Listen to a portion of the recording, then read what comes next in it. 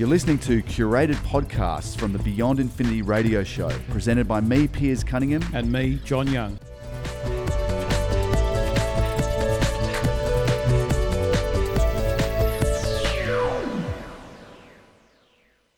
John Young's in the studio with me. Now, John, you've got some interesting news for us on the science and tech front. Yeah, look, I'm pleased to announce that the kids of today are energised and enthusiastic about science and technology. And this was recently discovered through the Little Big Idea competition that's been run in Australia. Mm-hmm. And the 2018 winners and finalists have been announced, with the winners actually getting a trip off to NASA, which is amazing.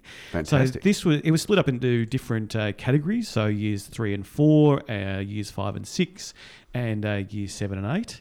And I just thought I'd highlight some of the ideas that these kids have. I mean, you know, we talk about, the cutting-edge new gadgets, but these ideas have to come from somewhere. I guess they're circumstantial as part of our environment that we live in.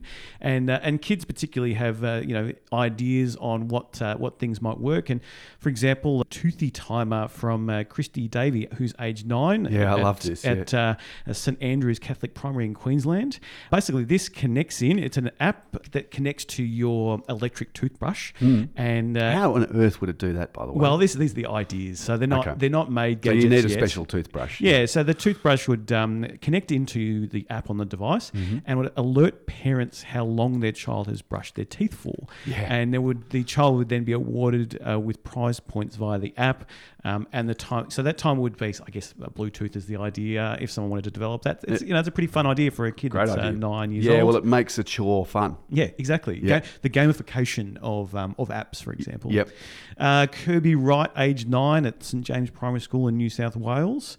A tablet disguise. So this is a tablet inserted into edible chocolate slime. So, so it makes the swallowing. I mean, what's the spoonful of sugar makes the medicine go down? It's right. Along that same kind of idea. Right. What else? A lunchmate. So this is Sophie Barling, age 9, at St Bernard's Primary School in New South Wales. Came up with this idea to the lunchbox will actually calculate the nutritional value of lunchbox items. Okay. And it syncs to the parent's iPhone or phone.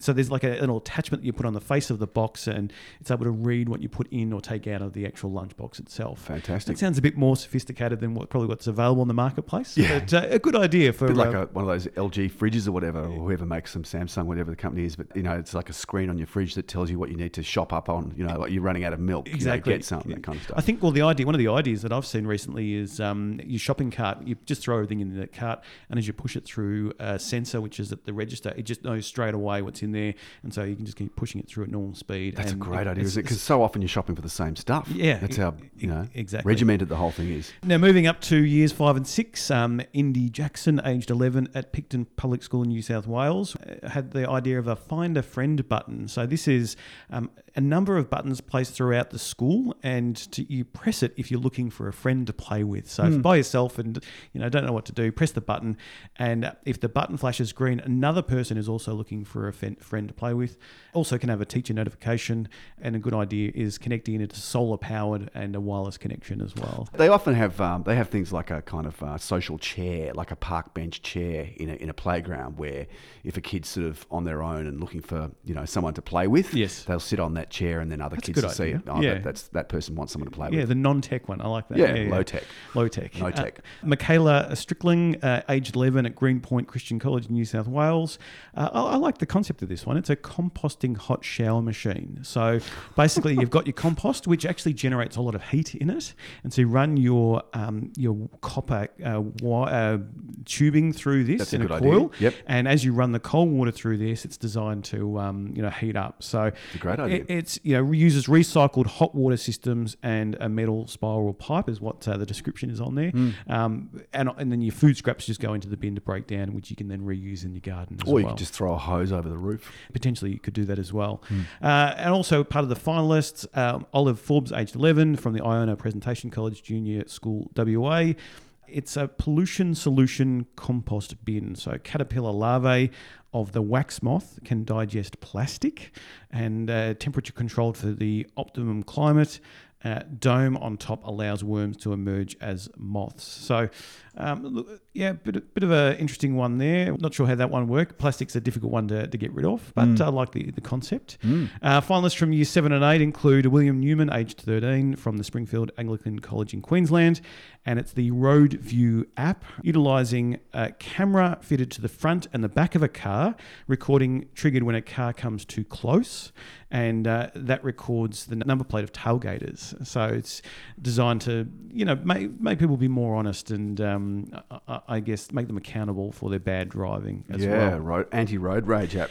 Isn't it amazing how imaginative kids are when you kind of give them that open-ended question? What would you make? How would you make it? Yeah. Or Zali Monday, aged 14, from Burnie High School in Tasmania, came up with the robotic rubbish, which is a wheelie bin robotic that takes itself to the curb with sensors to navigate obstacles. So I guess this would be really helpful for those that the elderly.